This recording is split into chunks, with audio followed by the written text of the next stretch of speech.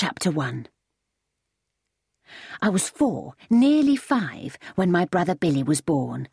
I was ever so excited. I'd been longing for a baby brother, or sister, I didn't care which. Dad said he'd quite like a son. Mum said she didn't mind, another daughter would do just as well. Both of them said it didn't matter which it was, as long as it was a normal, healthy, happy baby. Which is just what Billy appeared to be.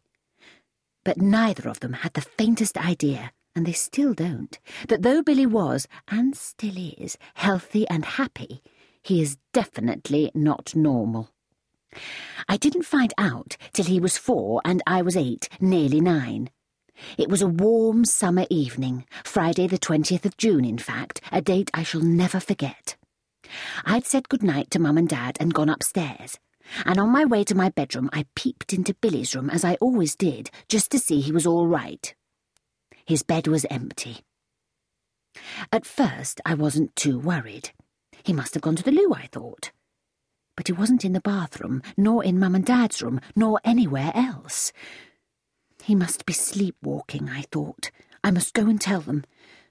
But first I had another look in Billy's room in case he'd come back from his sleepwalk. But the bed was still empty.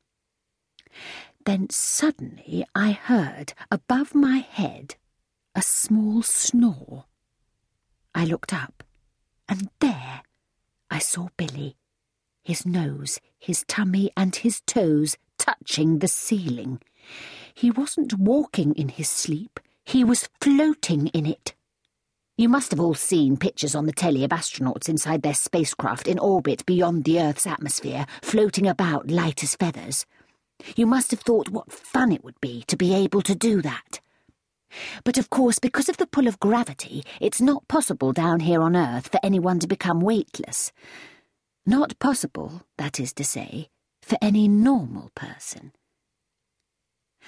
I remember staring up at my little brother with my mouth wide open like a fish. I remember the pyjamas he was wearing, blue ones with a pattern of pink rabbits. I remember thinking, thank goodness for the ceiling, otherwise who knows how high he might have gone. I remember closing the window very quietly in case he might float out through it, and seeing as I did so that the moon had just risen and that it was a full moon, huge and round and creamy.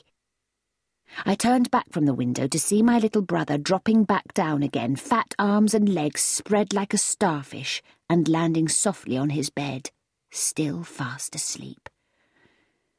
I must tell Mum and Dad, I thought. And then I thought, no, I won't. They won't believe me anyway. I'm going to keep it a secret.